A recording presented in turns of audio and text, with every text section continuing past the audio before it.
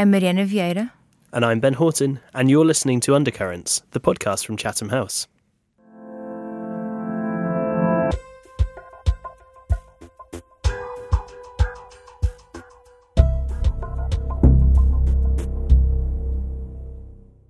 Hello, and welcome back to another episode of Undercurrents. I'm in the not-so-cold media studio today, joined by Ben. Hello, Mariana. It's so nice to be in person doing an introduction after ages. I don't know, it just feels like we've not really done one of these at the start of the podcast for a long time. That's very true. You sound thrilled. You sound absolutely delighted. I wonder, maybe we should just go back to it. I'll see you upstairs on Zoom and we can just do this, No, Ben, that's not true. I am thrilled to be in the room with you, and I am even more thrilled to be talking on such a special day because it is International Women's Day today, which is a nice segue for you to maybe ask me what my interview is about. Yeah, for sure. I mean, it's Happy International Women's Day, Mariana. Mm-hmm. I don't know if that's something that we say on on this day. I know that there's some really interesting stuff going on at Chatham House as we record it this afternoon. Obviously, by the time this episode actually airs, all of those events will have taken place, but there will be videos that we will link to in the show notes. But Mariana, your interview is pretty appropriate for this occasion, I would say. Who did you speak to this week? So I would say my interview was made for this week. So I spoke to Marissa Conway, who co-founded the Centre for Feminist Foreign Policy, a research and advocacy charity based in London. Marissa is also the cover story author for the recent issue of The World Today. She writes about how governments have been engaging with feminist foreign policy. And then her story is accompanied by two other articles on case studies, such as Sweden, which, was the first country to officially have a feminist foreign policy, and Mexico. As for the interview you're about to listen to, Marissa and I touched upon some of the questions that she raised in her article, mainly issues around inclusivity within feminist foreign policy and how these academic debates have translated into foreign policy priorities. Yeah, it's so interesting, and it really is something that seems to be picking up momentum at the moment, right? This whole kind of feminist foreign policy movement. I mean, it's not like a brand new thing. It's been around for a while, but it seems that more and more governments are waking up to this and thinking about how to apply it. Absolutely. And that's something that we talk about. There's quite a bit of a debate or this wave of considering feminist foreign policy as being ripe for the times. And we do discuss that also in context of, without spoiling it too much, but the rise of populism and these leaders that actually have these hard power displays that are much more aligned with traditionally patriarchal values. So it's quite interesting. But enough about that. Ben, tell me, who did you speak to? Yeah, so I think actually my interview complements this one pretty well. It's with Tom Fletcher, who is currently the principal of Hertford College, Oxford, but he also previously was the UK ambassador to Lebanon and also a foreign policy advisor to 3 UK prime ministers. Wow. And he has written a really interesting book, which is thinking about how we equip the next generation with the sorts of skills that they're going to need to survive, to adapt, to be resilient in this kind of age of constant crisis and change that we seem to be living through in the 21st century.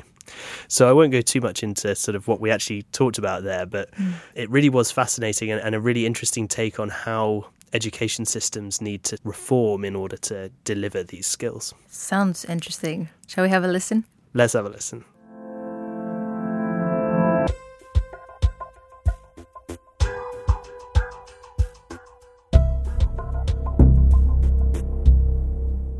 Now I'm joined by Marissa Conway, the co-founder for the Centre of Feminist Foreign Policy, and most importantly, or perhaps more relevant for me, the cover story writer for The World Today magazine's latest issue. Hi, Marissa. Thank you so much for being here today. How are you? Hello, thank you. It's a miserable day outside, but otherwise I'm very happy to be here. Well, our listeners do know that our media studio tends to get a bit cold, so there is no need to sell any other ideas. A little chilly inside too, but cozy. Cozy, yeah, okay. We'll go with that. And I think, although we're speaking ahead of International Women's Day that is celebrated on March 8th, our listeners will be sort of tuning into this a bit later on. So it is in the spirit that we're having this conversation. And I think before we get into the wonderful and lucid cover story that you wrote for the magazine, I want us to set the tone for this conversation. And by us, I really mean you.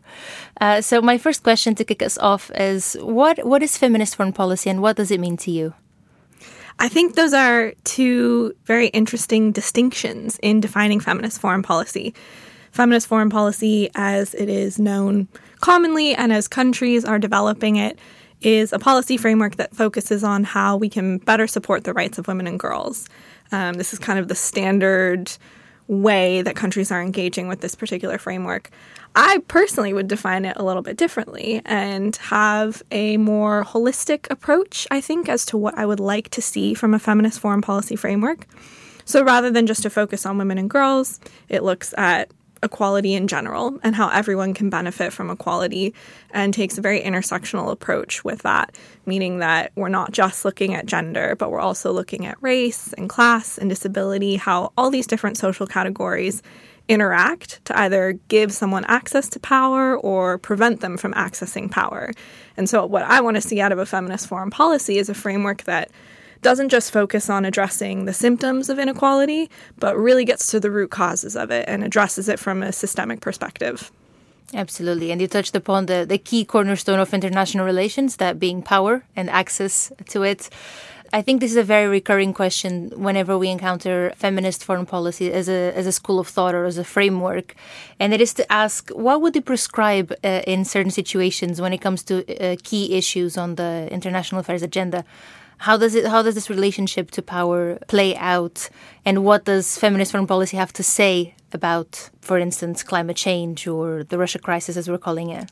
So by using a feminist approach to foreign policy, and kind of having that word first, feminist foreign policy, to me that indicates a grounding in the needs of particularly marginalized people, but people in general. So there's definitely a correlation with human security approaches to understanding what foreign policy is for, who it is for, what it should be doing, who is the subject of foreign policy.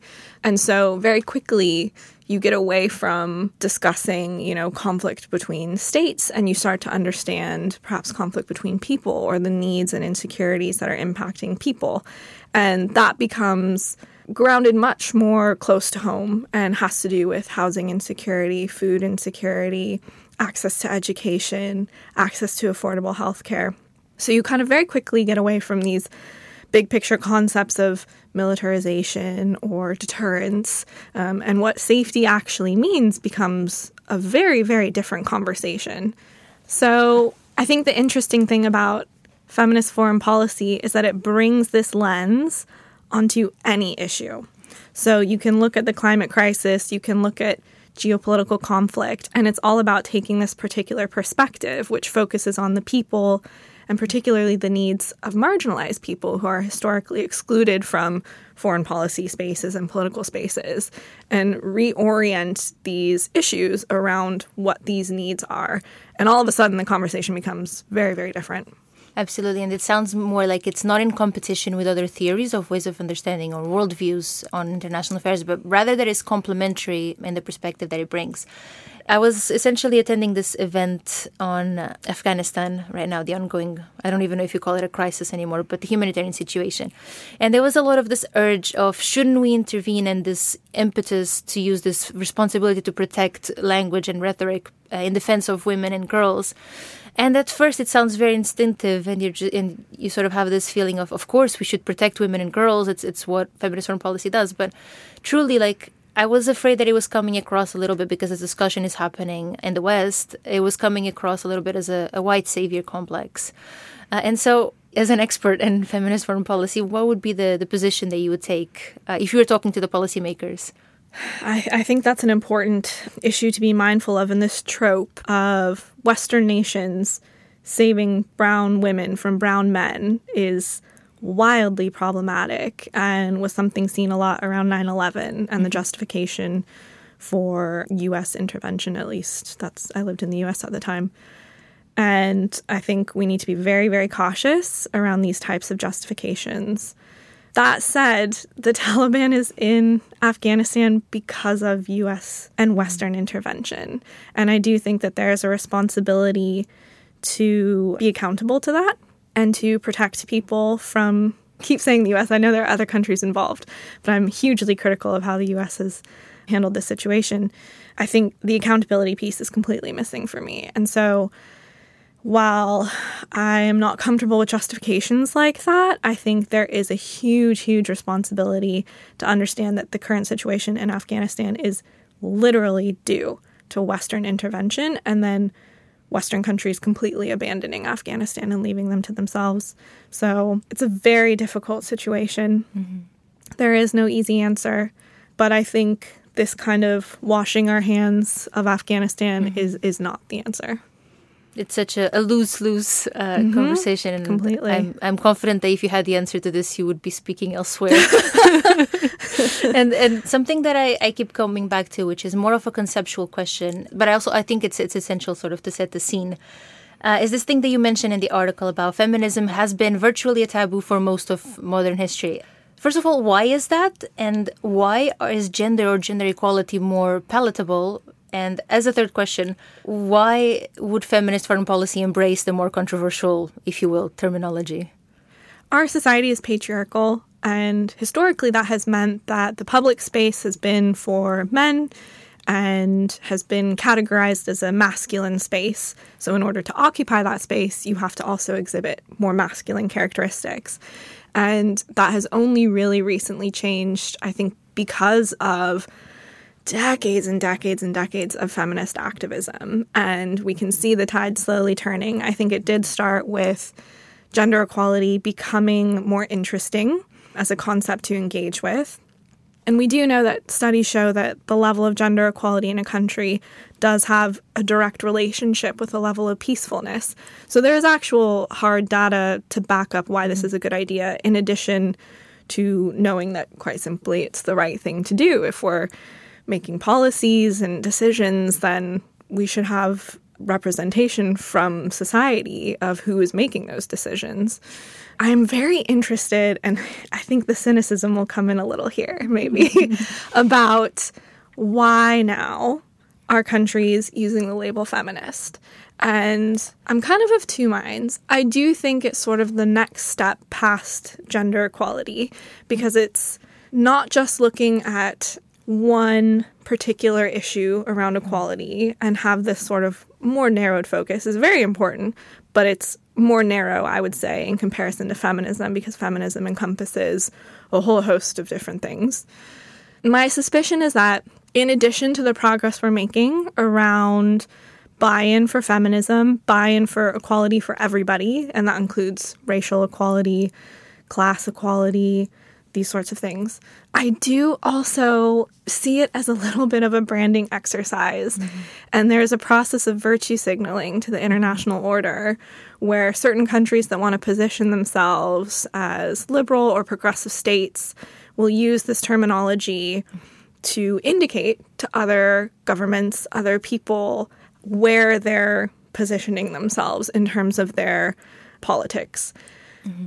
I think this can be helpful if countries follow through with what they say they will do. I am concerned at the moment that it's a lot of talk and not a lot of action. I think Sweden has done a really great job of trying to integrate this throughout its MFA at a really systemic level. I'd like to see their feminist foreign policy go even deeper and focus a little bit more on intersectional approaches, not just on women and girls as the kind of sole category they focus on. But there are a lot of other countries that are really just using the label and haven't done any sort of policy development to back up that usage of the label. And this is what really concerns me, is that it's becoming, it risks becoming a branding exercise and not a call to action. And specifically, nothing that will result in systemic change, which for me, that's ultimately what feminism is about.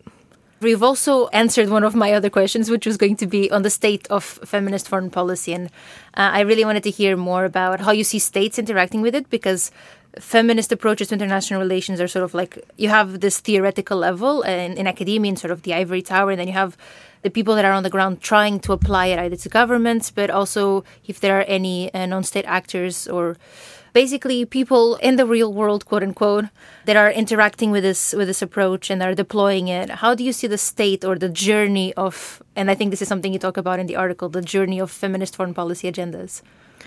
I think we're very much in their infancy. We're sort of like, this is the first step of what it means to incorporate feminism into foreign policy.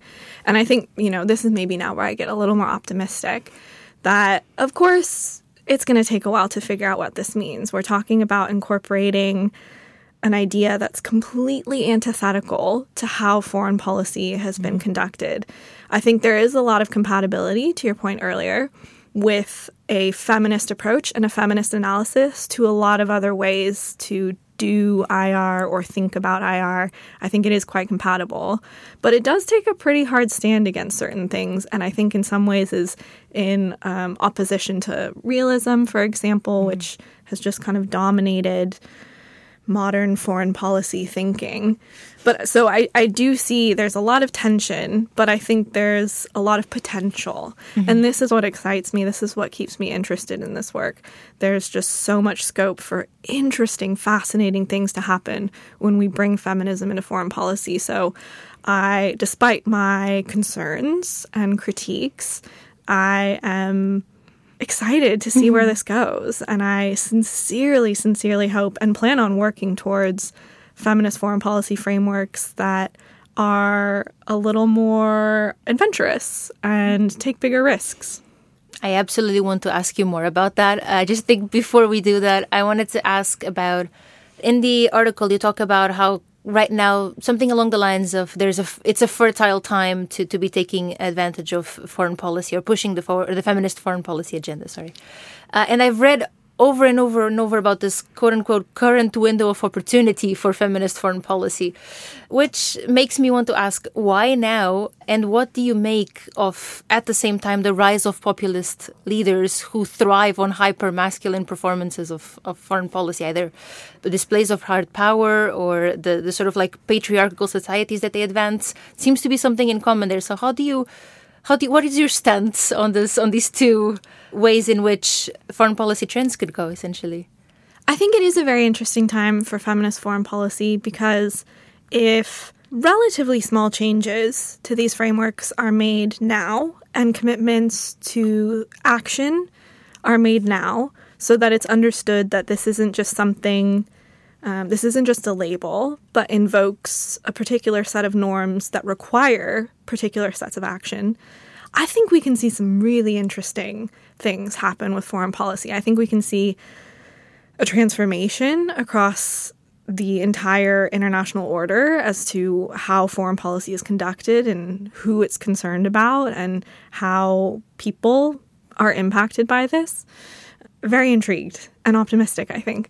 And now is a good time because an increasing number of states are picking up on feminist foreign policy, but they're just talking about the name and the label, and I am not seeing the action coupled with this. So this is why I'm kind of like, okay, we need to have like a reality check about what this means. You can't just say you have a feminist foreign policy without doing the work to actually implement a feminist foreign policy. So this is the pattern that kind of worries me at the moment.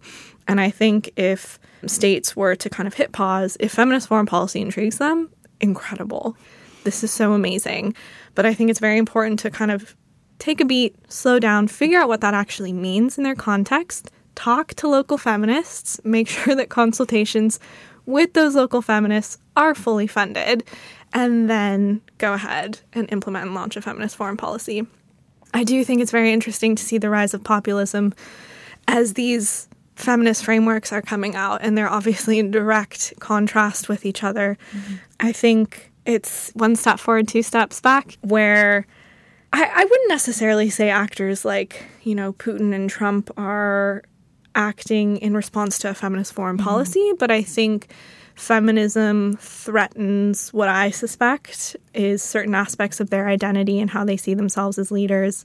And so I'm sure that's in part fuel for certain behavior and certain action. I'm not an expert on Russia by any means, but I'm an American, so I can talk for ages about Trump and my thoughts about him and why he was successful and maybe why he behaved in certain regards. And I think the increase in equality is certainly seen as a threat by actors like him.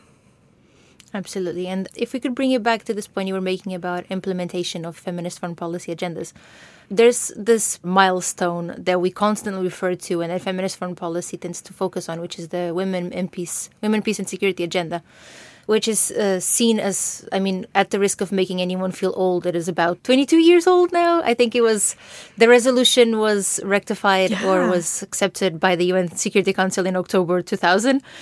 Oh Lord, that is 22 years. Exactly. Oh, man. So thinking about the 2 decades that we've had since the unanimous resolution was passed, I was reading a bit more about the topic and how a lot of the criticism, there's a lot of reasons to celebrate it, as it is the first time that the Security Council turns their attention to women in conflict. But also there's a lot of points being raised about the fact that it doesn't go far enough, and it has a lot to do with not just the scope of the agenda, but also the implementation of it. So as I have you here, I would love to take this opportunity to ask you, how do you feel about this? One of the critiques that comes across the most is this idea that the agenda has furthered the militarized protection of women as victims of conflict or victims of violence, as opposed to political agents. Where do you stand on this? Do you see there is room for improvement? As in, if you had all the power in the world right now to change the WPS agenda, what would you do in relation to it? So, Women, Peace and Security to me is about inclusion in existing systems. So it's about making sure that women are meaningfully participating in peace-building initiatives and talks.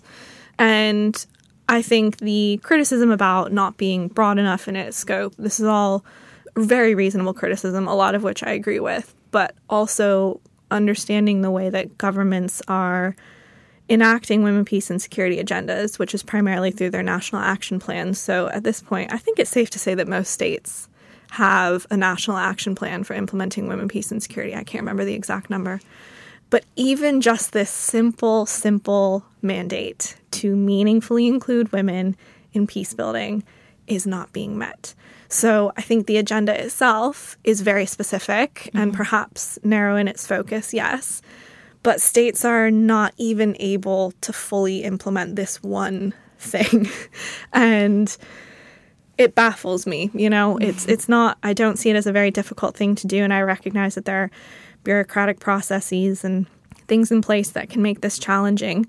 And this is why I also think that systemic change is necessary alongside this inclusion in systems. Okay. So something like WPS, where women are being brought into what already exists, and it's sort of just, there's this common metaphor used about bringing women to the table and women having a seat at the table.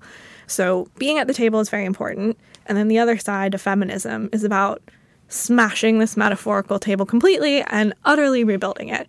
So I think having both of these kinds of goals is really important. Because otherwise you get stuck in this perpetual cycle of, okay, here's this one thing we're trying to do. We're just trying to include women in peace building, and we can't actually really do that all the way. There are certain aspects we're missing. So I think linking WPS to things like feminist foreign policy, things like arms trade treaty, and making it a more holistic agenda in that sense will help implementation. Yeah, I'm of two minds about it. But now imagine you have all the power in the world to do something about it. So strictly speaking to the WPS agenda, I would put women in charge of conflict mediation and negotiation, full stop. Not just include them, but have them fundamentally lead every single aspect of it. This isn't to say that women are more inherently peaceful. I think that's kind of a falsehood that is often used to justify things like the WPS agenda. That's not true at all. But for how long have women been ignored now? I think it's fair time that we take the lead. At the risk of sounding like the devil's advocate, would women just be helpful because it's time for them to take the lead? Or is there something else inherent to the systems that would bring about change? War is led by men. All wars have been started by men. And again, not to suggest that women wouldn't start wars also, but let's just flip it around and try something different, Like, what's the harm, honestly? Like, we know that humans tend to get into conflict and tend to go to wars, and it's primarily men who are making those decisions. So maybe somebody with a different life experience would be better at the helm. And lastly, I have a few questions of a more personal nature following your announcement that you'll be stepping away from CFFP, so the Center for Feminist Foreign Policy, after 6 years, if you can believe it. So you've been at the forefront of feminist foreign policy in the UK, and I would argue in Europe as well. So looking back at your time there, what are some of the challenges that non-state actors have been facing when trying to implement or advance a feminist foreign policy agenda? Funding. Number one is the funding. I think there's a lot of enthusiasm around this, and I'm seeing funders increasingly get more excited about funding this particular kind of work, especially kind of peace and security funders.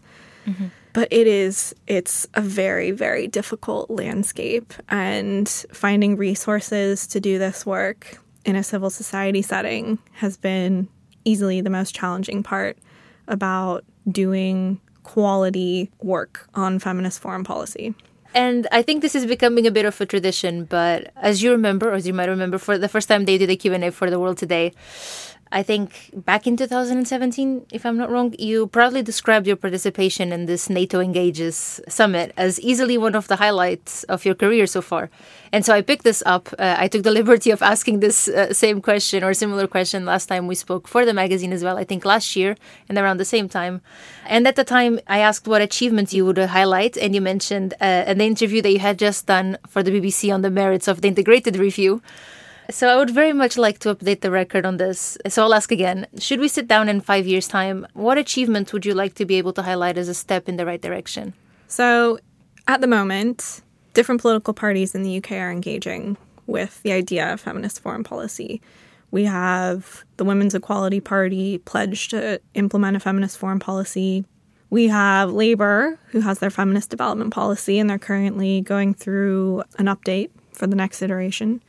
And the Scottish National Party recently pledged to implement a feminist foreign policy in their latest manifesto. So I think we're seeing an increase in buy-in across all these different political parties. We even had a Tory baroness write an article in support of feminist foreign policy recently. So what I would like to see is that this interest is followed through by action, by appropriate planning, and by appropriate funding to make sure that this can be a reality. And this is something I say to policymakers when I meet with them too. And I think this is the number one thing that civil society tends to critique feminist foreign policy on, is that if these frameworks are presented as the end-all be-all, we've done feminism now, that's not the right approach. I think it's holding space that this is an agenda that needs to continually be updated and refreshed and refined because, again, filtering feminism through a very patriarchal space is a difficult thing to do, and things are going to get lost in translation. So recognizing the constraints and creating systems to kind of understand this and adapt to it, but always working towards a better next iteration of that feminist foreign policy framework. That is what I would like to see.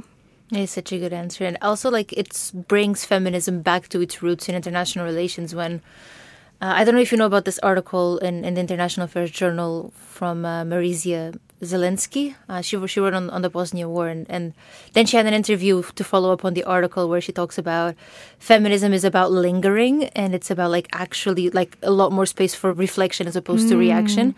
And that it turns out, and this was some of the most inspirational things that I read from the interview, is that feminism learns more from its failures than it does from its successes. I'm sure it doesn't apply just to feminist theories, but it was such a good way. And I think it really speaks to the points that you were making about its potential and how it's getting picked up.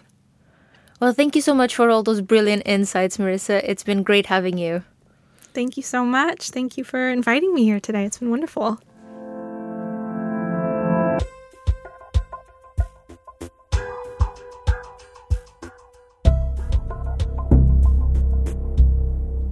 All right, so now I'm joined by Tom Fletcher, CMG.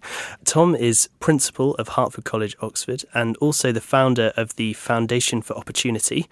Previously, he was the Foreign Policy Advisor to 3 UK Prime Ministers between 2007 and 2011, and he was also the UK's Ambassador to Lebanon from 2011 to 2015. Tom, thanks so much for joining me. Thanks so much, Bennett. It's great to be back in Chatham House. I launched my first book, The Naked Diplomat, a few feet from where we're doing this podcast, so I'm feeling very nostalgic. And the rest is history, right? The rest is history. I'm delighted, as you know, I'm very delighted that you have the cover of The World Today hanging in the tea room that mentions The Naked Diplomat. So I'm feeling very chuffed today. Mm-hmm. Yeah, we got that out just for the visit today. Thank you. But we're here today to talk about your latest book, which is out now, published by HarperCollins, which is titled 10 Survival Skills for a World in Flux. I just wondered whether you could sort of start us off by trying to tell us a bit about the premise of the book. Obviously, the kind of implication there is, a world in flux, the world is changing, and we need to develop new skills in our young people, but also, I guess, in wider society to deal with that change. So could you maybe start by summarising in some way the ways in which you think the world is changing? Obviously, a huge question there. Well, I think this is the new normal. You often talk to people and they hope for a moment where we can just reset the world to how it was 5 years ago, or 1989 when everything seemed to be going in our direction, or 1947, 48 as we were building this sort of new world order, the structures that would keep us peaceful for centuries. And the reality is we're just not going to go back to those times. This state of instability and uncertainty and flux is the new normal, and your listeners will know all about that. Climate change, the next pandemic, the next global economic crisis, instability of which Putin and Ukraine is the current example, but we can look elsewhere, Afghanistan, Yemen, and all those new sources of conflict in the future. And then, of course, around the next corner, a great wave of climate-driven migration with all the tension that will bring within our own societies. And then, of course, what comes next with tech. The argument that we have to have with big tech about the diplomatic rules to govern technology.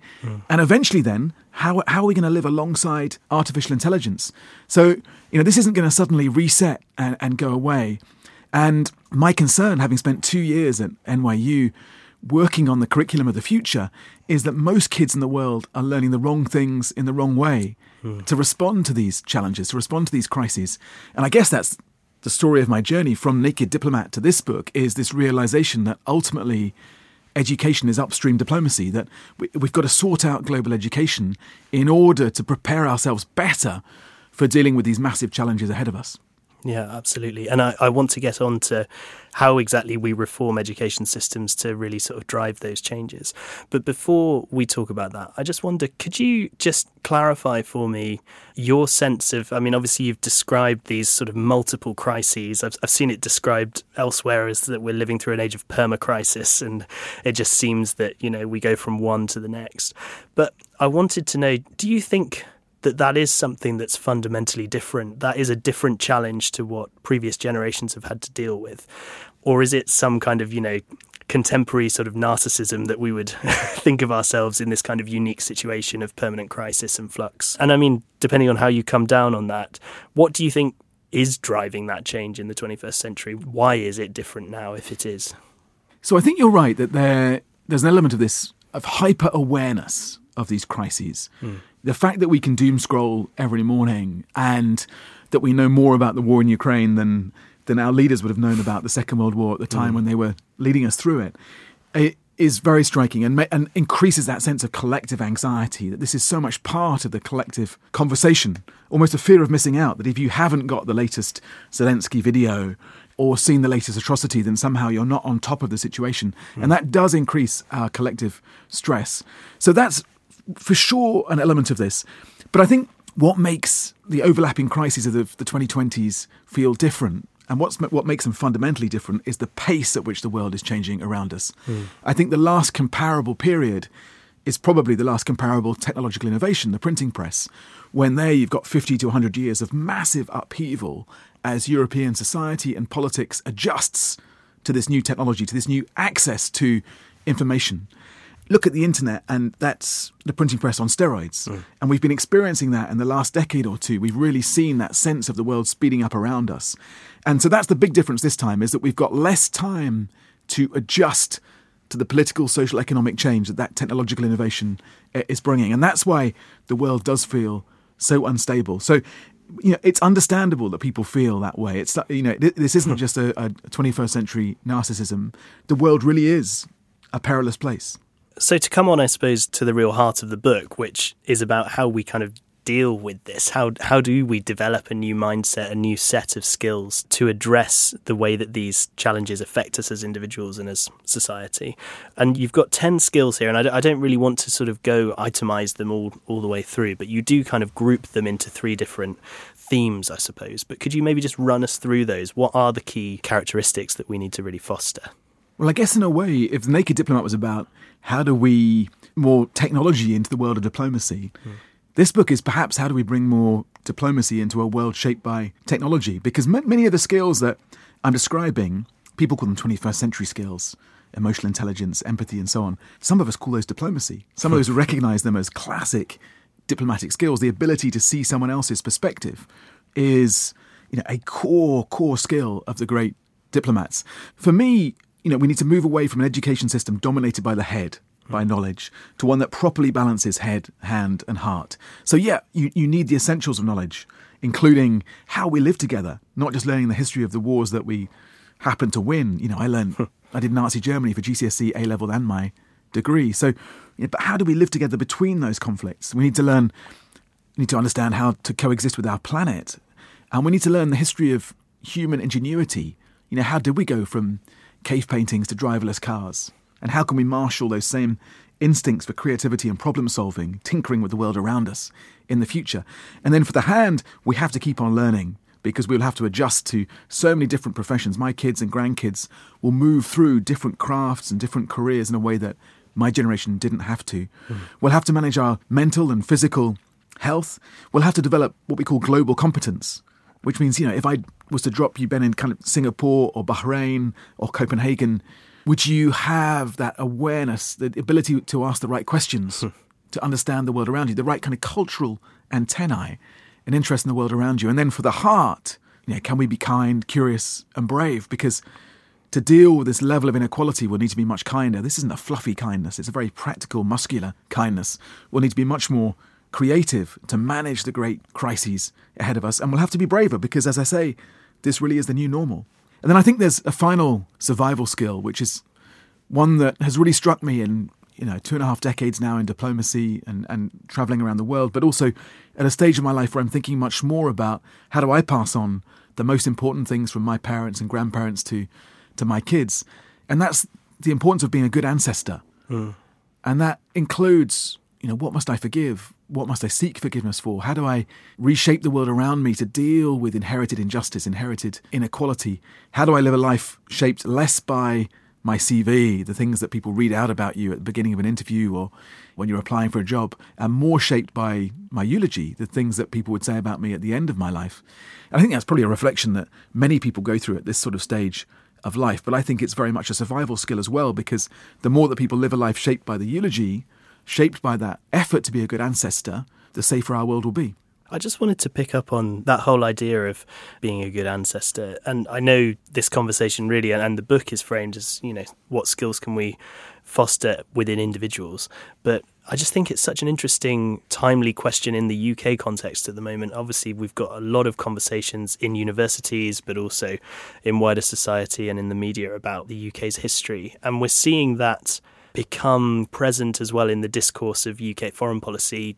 Liz Truss, the current UK Foreign Secretary, came to Chatham House in December and gave a speech where she basically said, we have to stop being ashamed of our past. We need to be optimistic about what global Britain can offer to the world, and we need to not dwell on our imperial past or legacies that others think we should be ashamed of.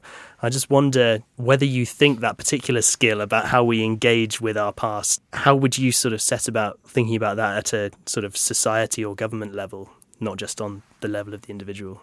I think there's a need for a level of humility in the conversations we have about our country for a couple of reasons. One, if my eldest kid comes and smashes up the train set of my younger kid, he can't then come downstairs and say, we just need to look forward now. We're into a post-train set era and we shouldn't dwell on the fact I broke your train set. Because the rest of the world is very aware of our history, good and bad. So we can't pretend that baggage isn't there. We can't wish that away. Just as we can't and shouldn't be ashamed of particularly our more recent national story. I wept through the London 2012 opening ceremony because there was a story about Britain there that I really felt we could be proud of. And I think a lot of British soft power is genuinely magnetic. The danger is at the moment that is when we frame everything through 20th century history. I mean, which as a result means that when Macron tries to reason with Putin, our media immediately look at Chamberlain and Munich as the only metaphor that we have, the only comparison we can make. But there's also a big mistake we make where we lose touch with the real strengths of our national brand. Cutting the aid budget would be a classic example of that for me, or threatening to break international law. Those sorts of things which really undermine the wider story we tell the world about ourselves. So I'm incredibly optimistic and positive about the role that UK can play in the world. And I like the idea of global Britain as well. I like the idea that we have a worldview shaped by actually having viewed the world, and that we feel that we can go out there and promote positive change in the world. But we have to do that with an element of humility as well as the confidence. Okay, so I'd like to come back maybe to sort of how we drive some of these changes in institutions more broadly, but coming back to how we actually develop these skills through education, I wonder if you could say a bit about, the changes, how you see how our education is arranged at the moment, our education system, maybe in the UK, but maybe also in other countries. What is education getting wrong at the moment beyond just this kind of focus on knowledge? Is that basically what we have to change? Or, I guess if you spoke to some teachers, they'd be saying we're trying to make our kids curious, we're trying to make our kids brave. And they are. And this isn't an anti-teacher book at all. I think, they're on the front line of trying to promote these skills, often in the face of resistance from universities, also in the face of resistance from parents often. And I say that as a parent of a 15 and a 10-year-old. And if you go to parent-teacher meetings, it's often parents who are insisting on more focus on exams. The danger is that we're teaching kids skills and a way of thinking about the world that effectively will be automated in the next 10 years, rather than teaching them what makes them different to the machines. We should be really focusing on what makes us human, and that's the creativity, as you say, the emotional intelligence and so on, because only if we do that will we ensure the machines work for us and our kids don't work for the machines. I was very struck. I went out to Silicon Valley and visited the schools in which the kids of the tech titans are being educated. And they're learning these things. They're learning critical thinking. They're learning curiosity. They're learning teamwork. They're not learning in this sort of factory model that still dominates most of the world's education. So there's a real challenge there for us. And it's a real sliding doors moment, because I think, talking of the soft power of countries that really master these sorts of skills, that really do reform their education in this 21st century way, will be the winners of the 21st century. And those that continue to basically manufacture robots will be the losers. And it's quite striking, that work we did on global competence with the OECD, only 2 countries resisted cooperating with that, the effort to develop these sort of emotional intelligence, empathy, those sorts of skills. One was Trump's America, and the other was England. And there's a real danger, I think. Education is such a vital part of the British brand. And I say that with great pride in what Oxford stands for, our university sector, but education more widely. We have a legacy of a kite mark. If something is seen as education is seen as linked to Britain in some way, it's regarded as having a certain quality, certain prestige. And there's a real danger that we're complacent about that, and that other countries come racing past us, and we carry on doing things in the same industrial way rather than making that adaptation. Yeah, that's really fascinating. I think it makes a lot of sense, but it's also going to involve presumably some quite fundamental reforms, particularly in the UK context of the education system. And I just wonder, in the sort of short to medium term, as you say, it is kind of a race to see which countries are going to be able to capitalise on this quickest. But in the short to medium term, we're still, hopefully tentatively emerging from the COVID-19 pandemic. And there are huge conversations on at the moment about what we need to prioritise as part of that recovery. We've got, obviously, health system reform is on the agenda. Increasingly with the Ukraine crisis, you've got countries across Europe and around the rest of the world saying we need to double down on defence spending. Do you think that education is at danger of kind of being squeezed out from a government perspective in terms of how we balance the books? And I mean, if not, how do you think we can sort of make the case better? How do we make sure that education remains a kind of priority so that we can see this kind of change? I think it's a really important point. I've just come from a fascinating kind of 2-hour Chatham House session on the state of the world. And it's amazing that actually we only mentioned COVID as a bit of an afterthought because so much of the conversation was caught up, obviously, with Putin and Ukraine. And so education moves even further down that list. What we've seen, and I witnessed this in Downing Street, is it's harder and harder for governments in the West, in democracies like ours, to take a long-term perspective, to be strategic. And that means that not just that's a big challenge for foreign policy, and I saw that over Syria as we were playing poker really with Putin in 2013, 2014, over the red lines. But then especially so over something like education, because there are no quick wins. If you're a Western politician at the moment, you're not going to be able to show that, thanks to your extraordinarily far-sighted reforms of education, things are different.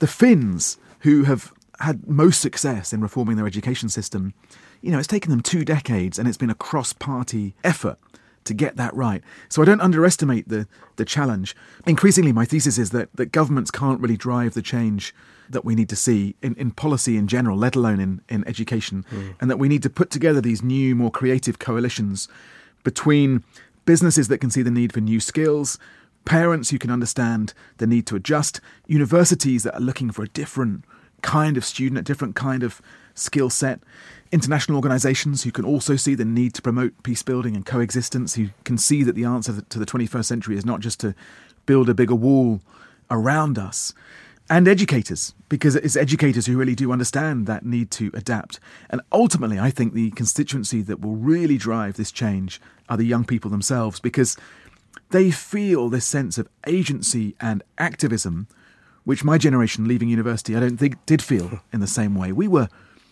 observed the world through our Instagram filter of 1989, that we thought things were all pretty much moving in our direction. And we might have sneered a bit at Francis Fukuyama in The End of History, but basically we were very shaped by that same idea that the world would look more like Sweden and less like North Korea.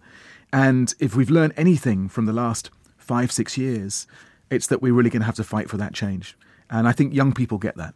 But that draws me on quite nicely to another element of this conversation, which I just would love to hear your thoughts on, which is what about adults in this picture? Because you've been laying out the necessity, the sort of urgency with which we develop these skills to adapt to how the 21st century is changing. And thinking at the climate crisis, the whole conversation is up to 2030. We need action right now. We've got the next sort of 7 or 8 years. We have to make fundamental changes. And I was thinking, the kids I'm a governor at a primary school locally, and the kids that are being taught in that primary school at the moment, maybe some of them will go on to be decision makers in the UK or beyond, but they'll be decision makers in the second half of the 21st century by the time they get to that age. And there's plenty that can go wrong in the meantime. So I suppose my question really is, how important is it that we learn how to teach old dogs new tricks? How do we deal with this problem of ongoing education once you've left school, I guess? It's urgent. It really is urgent. I was very struck during the COVID crisis and the lockdowns by the inability of most leaders to actually communicate with empathy and compassion. When you saw it happen, and I'd say Jacinda Ardern was a good example of this, it was very striking. People who did have that emotional intelligence really stood out in that period. So, these 10 survival skills are not just for our kids and our grandkids. They're for us and our current leaders. We are lacking these skills at the moment, and we don't have the luxury of waiting. I think some countries really get this. I was very struck. I was in Copenhagen recently and giving a speech at the University of Copenhagen, and I expected the room to be full of students. And to me, that means full of 18 to 21-year-olds. It was full of students, but they were people in their 70s, because everyone in Denmark is entitled to 2 weeks of education every year. I think it's vital that universities stop thinking of themselves as places that are a sabbatical from life for 3 years and actually are about lifelong learning, that stop boasting about the number of people they reject and start thinking about creating access to knowledge, access to ideas. So this is a whole society challenge to effectively write ourselves a new curriculum that prepares us much better, my generation, your generation, but the generation older than me as well, for this world in flux, because it's not going away. We're coming towards the end now, Tom. Thanks so much for your time. But I just wanted to ask you a bit about the current prevailing crisis in Europe, at least, which is happening in Ukraine. We're speaking just 2 weeks after Russia invaded Ukraine and are seeking fully fledged regime change, it seems, and committing some pretty awful acts in the process. I just wonder, as a proliferation of actors are trying to kind of mediate in this space, and we're seeing so many different kind of diplomatic efforts and different institutions as well getting involved, not just national governments. What value do you think these skills that you're bringing in this book, what value do you think they're going to bring? How are we going to kind of leverage them to try and mitigate some of the harsher effects of this crisis? There's a kind of irony to my books in that. So with when I was bringing the softback out of Naked Diplomat, about the way that social media is changing power and politics, in the background we had Brexit emerging, we had Donald Trump emerging, and so on. So very soon it became that conversation became quite overwhelming. We had a similar moment with this one. I was launching it in London a couple of weeks ago, and I was talking about the whole idea was I was going to go and talk about soft power and how do we make our country more magnetic and so on. And of course on the screens in the background you've got this demonstration of the hardest kind of hard power. You've got Putin's tanks on the border ready to go and hard power economic sanctions in response. It's a great reminder of the importance of all of that. And of course, it's physically shaken us and changed already. The tectonic plates are moving in ways that Putin could never have predicted around European coherence and European defence spending. But of course, part of the answer to that is also about soft power. It is about the magnetism of our model. There's a reason why Ukraine is coming in our direction and not in Russia's direction. And it's not just about the economy or about military power. But also, we've seen in the success of Zelensky's response that there's an information war that can be won in this more enlightened, open, empathetic way. You'd think that Putin's success in weaponizing the internet would have meant that he'd have had it all his way in that space. And it hasn't been the case at all.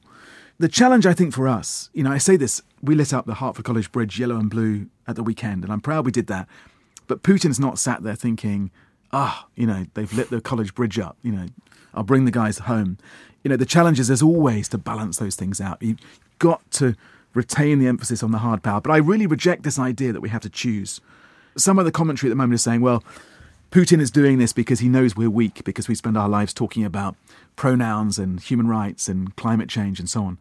I just completely reject that. I think we can do both. I think we must do both because our model is magnetic and attractive because of that focus on freedom and liberty, not despite it. One of the things that I found particularly interesting in the opening of this interview, where you were sort of setting out the premise of the book, was you were talking about this is a challenge which we need to get right because the people that get it right are going to get the most out of the 21st century, and almost sort of framing it in this kind of geopolitical term. And obviously what we're seeing at the moment with the rise of China in particular, but also this kind of challenge to American superiority on the global scene, people talking about multipolar worlds, all of these sorts of things. Increasingly, we're seeing different models of governance in contestation with each other for legitimacy, and other countries sort of following suit and maybe sort of trying to work out which one is going to deliver the best public services or whether it's going to deliver the best control, depending on your view of these things. I just wondered, is it just a given for you that these 10 survival skills are best delivered by liberal democratic countries? Or could you envisage a world where people that live in authoritarian societies without democracy can still develop these skills and potentially get the most out of them?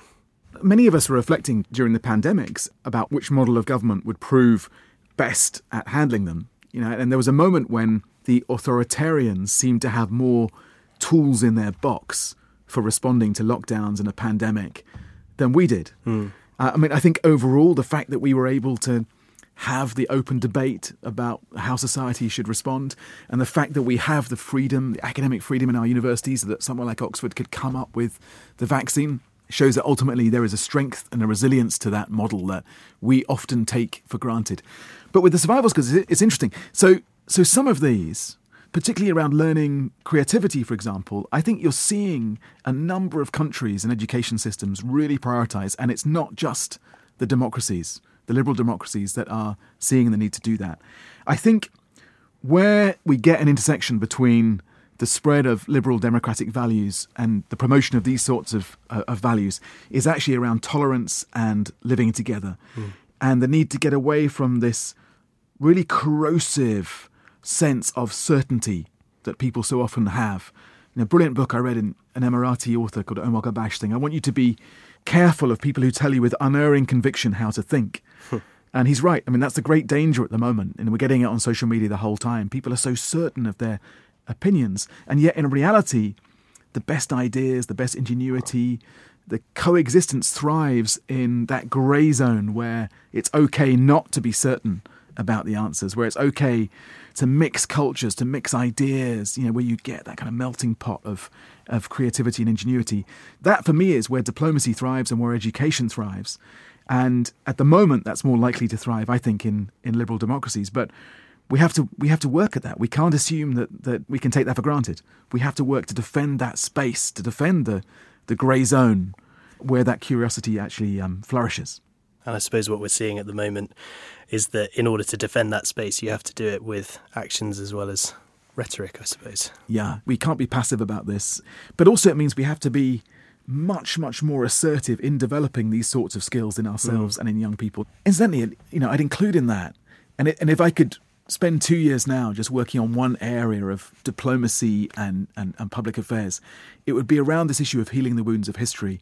Now, are there ways in which we can combine the reach we have with social media, plus a sense of collective psychology, almost nation therapy, and diplomacy to help us to reframe the stories we tell ourselves about the past? You think about Israel and Palestine or Northern Ireland or Britain in a way that we're trying to deal with our own conflicted past, and even our own recent conflicts over Brexit. Are there ways now to have a national conversation around those sorts of issues that we couldn't have in the past? I think there are. But in a way, those have to be society-led. And it comes back to your question about institutions, in a way. Because the world that I come from is a world of maps and chaps, of top-down hierarchical structures, of authority. And it's very, very clear from the last 10 years that take back control. People don't want to listen to that sort of hierarchy in the same way. We have less trust. The agency of the smartphone takes away our respect for that sort of hierarchy. It's a brilliant book called New Power by Jeremy Hymans and Henry Timms that says the world is much less like Tetris. The blocks come down and we know the order they'll fall in, and much more like Minecraft. We don't quite know what it will look like. Power moves sideways, not up and down. And we have to adjust to that world, and that ultimately means that individuals themselves will have to take much more responsibility for their own education and for the reforms of society and geopolitics that we need, and not wait for governments and hierarchy to fix these problems for us. Tom Fletcher, thanks so much for joining me. Thanks, Ben.